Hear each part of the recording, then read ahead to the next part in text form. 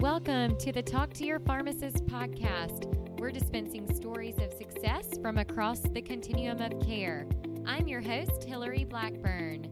Thanks for joining us to learn from leaders throughout the pharmacy industry. Hey everyone, thanks for listening, and I'm excited to have guest Tim Church on today. He's part of the 3 Tims involved with Your Financial Pharmacist, and Tim and the rest of the guys have just developed a course to help students and postgrads with their student loans. So student loans have now hit a new record of $1.5 trillion. And so that is something that is top of mind for a lot of people. And you can head over to my website, www.pharmacyadvisory.com/student loan course.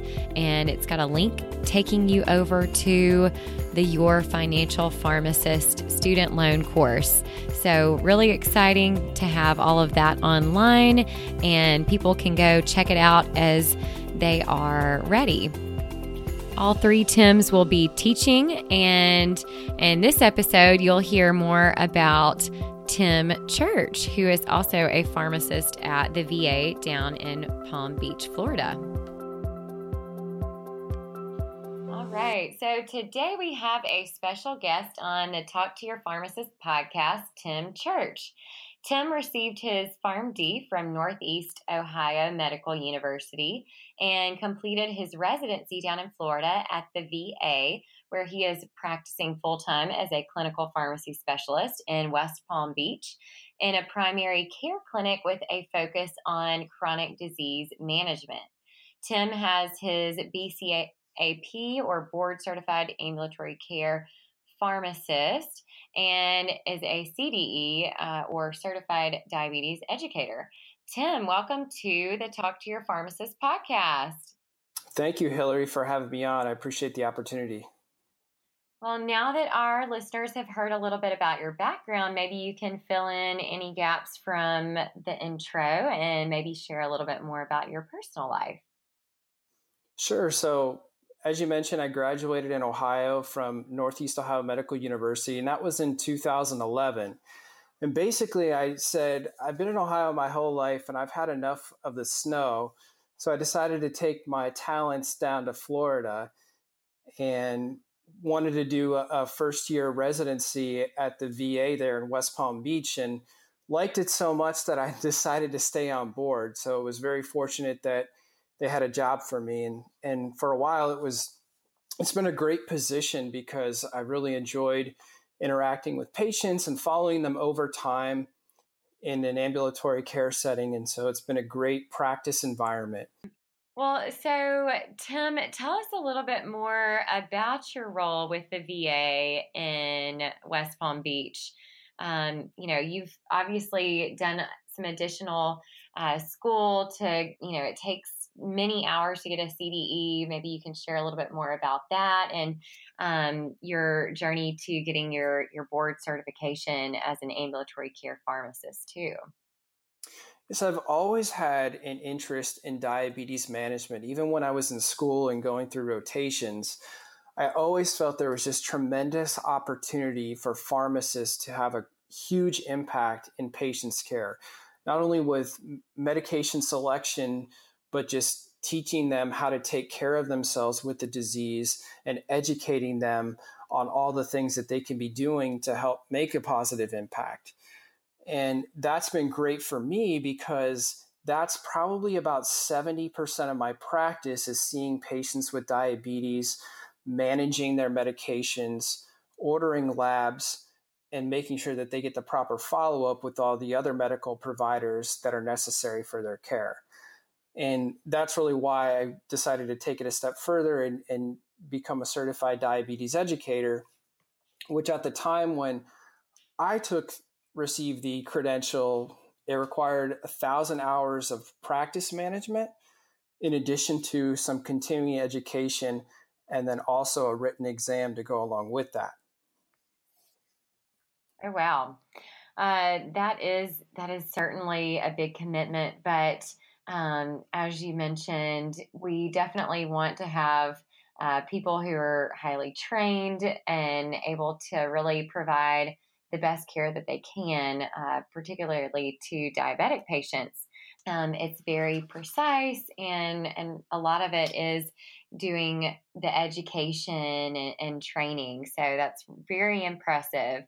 And Tim, you mentioned that you were ordering labs. Tell us a little bit more about what it's like to practice in the VA system, because that is a little bit of a unique practice setting. And could you tell us more about that? And then, do you all have existing collaborative practice agreements? Just share a little bit more about the practice setting in the VA. Sure, I'd love to. Well, before I had any experience with the VA, I didn't know how much authority and all of the things that pharmacists could do within the VA system. I had heard about it, but until I actually got into my residency and started practicing in some of the clinics, I thought it was just an amazing experience and opportunity. So, one of the things is operating under the federal government and our guidelines, we actually operate under a scope of practice. And so within the hospital system, we're recognized as a mid-level provider. And essentially, we can prescribe medications, order labs under our own name that is within the disease states that we manage. And so essentially, anything that we're comfortable with doing that's inside of that realm, we're able to do so, with the exception of controlled substances, which, by the way, I wouldn't want to do that anyway. And so there's really, it's a great practice environment, and something when I was in school that I didn't even know much about. And really, in my opinion, it allows to take all of the training and experience and really put it into practice. Yeah, certainly. I've had some rotations in the VA setting, but have not ever worked there. And I know that many pharmacists really enjoy that. And with the flexibility of not having to be licensed in every single state. So that still the case where if you're, got your pharmacist license in Ohio under the federal regulations that the VA operates under, you would not necessarily have to be licensed in Florida or the other state that you're practicing in. Is that correct? Yeah, you're absolutely right. So that's one of the benefits. And for the first couple of years when I moved from Ohio to Florida, I didn't even have a Florida license. And I was really just practicing under the one in Ohio. And because at the time I wasn't working anywhere else outside of the government, it really wasn't necessary at the time. I eventually went on and got a Florida license because I did some part-time work in a hospital, but it's definitely great and offers a lot of flexibility, especially if you want to travel or move to another state that has a VA facility and an opening. Absolutely. And Tim, you mentioned that you're having some side jobs and things, and you're definitely a hustler. So I appreciate that. Um, and I too do some moonlighting in addition in a retail pharmacy setting. So I enjoy being able to experience a variety of practice settings and just to keep all of those skills sharp and make a little extra cash, which leads right into your role with your financial pharmacist. So, Tim, you're an author and a co-creator of Your Financial Pharmacist. You guys have a podcast. Tell us a little bit more about, what is Your Financial Pharmacist? I know we've talked with Tim Ulbrich on here before, but it's been a little while. So just tell us more about how you got involved and how that all got started. Sure. And honestly, when I think about it, it's kind of amazing how I even got involved and got to that point with doing that. But going back to the time that I graduated in 2011, I had about $200,000 in student loan debt, which was a combination of undergrad and pharmacy school. And I didn't think that was enough debt. So I took on a $26,000 car loan to get a Honda Accord. And so there I was with $250,000 in debt. starting out my pharmacy career. And at that time, I had 2 hours of personal finance education from the school. So I was definitely prepared to take on the world and take on my finances. Not really. So for a while, it just kind of felt normal. Everybody else, all of my colleagues, they had large student loan debts, but we were always under the impression that, well, we're going to make a great income, so it's going to go away very quickly. But the reality is that with taxes and all of the other competing priorities, that it makes it a very difficult situation, especially when you get accustomed to a large income right from the start. What if you're transitioning right from school to a job or going from residency to a job? And it was one night when I was sitting in a pre-marriage class with my future wife, and I just came to this realization that I wasn't making very good decisions with money. And that really, the reality was I was broke and not making good moves to get myself in a better situation. So I took it at that time to really educate myself, started reading books and podcasts and things like that. And finally, I started to get some traction. I said, wow, I'm finally paying off some debt. I'm saving some money. And it's like when you read a really good book, you just have to share that information with everybody. And that's exactly how I felt. I said, wow, I got to tell everybody. And eventually, I started talking to my colleagues and other people about personal finance because I just became very passionate about that. And so what I had realized is that Tim Albrick, who was my professor in Ohio, actually had started the blog, the Your Financial Pharmacist blog, in 2015. And so I was very interested in that. And at that time, I wasn't involved with YFP or Your Financial Pharmacist, but I reached out to him and I said, hey, I felt like I didn't get enough information when I was a student. What do you think about coming up with a resource or writing a book for pharmacists with the focus? And he was on board. And so we started that process in 2016 and eventually published Seven Figure Pharmacists. And that came out in March of last year. And essentially, once we wrote that book and we started getting a lot of good feedback, that's when I got involved with Your Financial Pharmacist and started to help grow that company into what it is today. And so essentially, our mission is to help pharmacists achieve financial freedom. And we do that through the blog. We do that through the podcast, through speaking events, and then also through a lot of our other free resources, such as our guides and checklists. And that's essentially what we're trying to accomplish is we're trying to get personal finance education information out there to as many students, residents, and pharmacists as we can. Well, it is much needed, and that's such an incredible story to hear. And I know that, more and more students, you see this on the news, you see it when you're talking with students, that student loans are a big deal. And so I'm glad to have a resource out there for people as they're getting started. And you guys have had, some really great success. I know I'd seen somewhere that the Seven Figure Pharmacist had sold, over 700 copies in 6 weeks. So really great information. And you guys also have a new online course available. Is that right? Can you tell us a little bit more about that?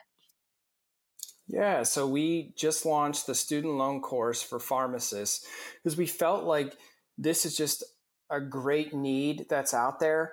And although the book talks about management of student loans to some degree, it doesn't get into all of the detail that's out there. And so we wanted to put together a step-by-step approach for pharmacists to get to a point where they say, okay, I know exactly the amount of money that I owe.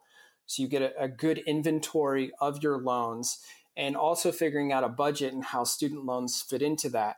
But what the goal is for someone to be able to walk away and say, I know the best strategy for me that's not only going to save me the most money, but also something that aligns with my goals. Because, as you know, Hillary, student loans are not the only thing in your life and the only thing that that you're going to be focusing on. I mean, there's a lot of other things that are involved with your family, with investing, home buying. And so we try to put together a lot of great information combined with the student loans so people can just feel confident and have a sense of relief knowing that they're on the right path. Absolutely. Well, this has got to be a really incredible resource because it's, available online. So people can take it on demand and then really dig deep into some of those questions and learning. So it's kind of like Dave Ramsey's Financial Peace University, but focused on for pharmacists. So I'm really excited about this new course, this student loan course, and really proud of all the work that you guys have been doing. So how will people, I guess, hear more about it, or how could they get you guys to actually come and speak and maybe work with you one-on-one? Are there opportunities for that? Sure, definitely. So we've actually, between the three Tims. So for those of the listeners that don't know, there's three Tims on the YFP team. So between the three of us, we've actually spoken at over 20 schools over the past 2 years, which has just been a great experience. Most of that has been done by Tim Albrick, who's been kind of speaking over the past couple of years. But if a school or state organization, I just got back recently from Nebraska. I was speaking at the Nebraska Pharmacists Association, but we do speaking events at schools and organizations. But if you go to our website at yourfinancialpharmacist.com, and if you hover over the About button, there's actually a form that you can fill out to request one of us to come and speak. Awesome. Well, Tim, with everything that's going on in healthcare, we'll switch gears a little bit. How do you stay current with what's going on in healthcare, and more specifically within the pharmacy field? That's a great question. Well, I have a lot of listservs that I'm a part of, so I try to get automatic email alerts when new guidelines come out, when new medications come out, new warnings and things like that. But I think we have a really good internal system within the VA itself as well that makes sure that we know when information is changing or it's different. And I think that's one of the main ways that I've been able to stay current on all the information. Yeah, definitely. And so, what are some things that excite you about the future of pharmacy? Well, I think that many states are trying to push for provider status and trying to achieve that. And my hope and my goal is that basically they're able to get similar models in place like the VA has, because I truly believe that we can make a huge impact by taking a more direct patient role. So I know that obviously with the VA is unique and it has its own system with access to labs and all of the information that's necessary. But I don't see any reason why that the process and the scope of practice that pharmacist has can't be replicated. So I'm really excited to see that and just kind of see that change a little bit, so pharmacists are really more involved with patient care. Right, absolutely. I think that there's a lot of value in having pharmacists on the care team, and I think that that multidisciplinary approach is certainly becoming more and more the norm. Things like the collaborative practice agreements that pharmacists are able to put in place, working in systems like you do with the VA. I think that we've definitely got a lot of opportunity to do more and to be recognized for all of the things that pharmacists are trained to do. So that's helpful. And so, Tim, as our final question, what is some advice that you would tell your younger self or for other pharmacists out there who are just getting started in their career? Wow. I think that's the hardest question you asked me on this. Honestly, one of the things that I found most helpful for me was not necessarily to focus on so much what I was passionate about and what I wanted to do when I was in school, but I made it a point to find out what I didn't want to do. And I got immersed in a lot of the different practice settings and things and took some very different and unique rotations. And I think that really helped me give me a better picture of what kind of career path that I was going to take. And sometimes that can make it a little bit easier. But I think just in general, that as many different opportunities and as many different practice settings that you can expose yourself to, I mean, there's just so many opportunities out there for pharmacists.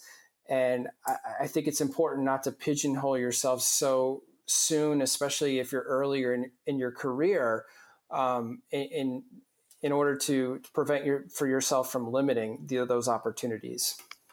Yeah, that's some really helpful advice. I too tried to take as many opportunities as I could get, and specifically chose very different rotation experiences just to be able to get a sampling of what all is available in pharmacy. And there's so many different routes that we can take now, which is really fun, and you can always change, which is great too. But that's helpful to hear some of those recommendations.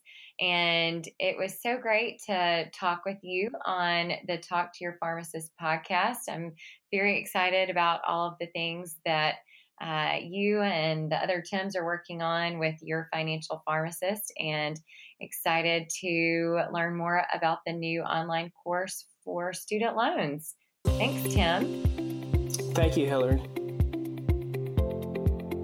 Hi, everyone. If you like this episode, be sure to check out the show notes over at www.pharmacyadvisory.com.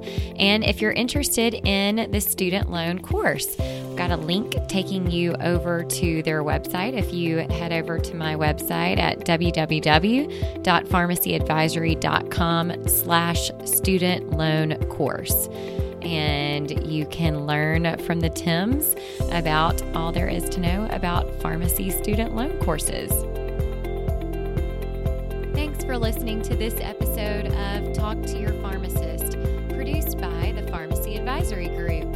If you liked this episode, let us know by subscribing to the podcast, rating, and reviewing it. Share it with friends.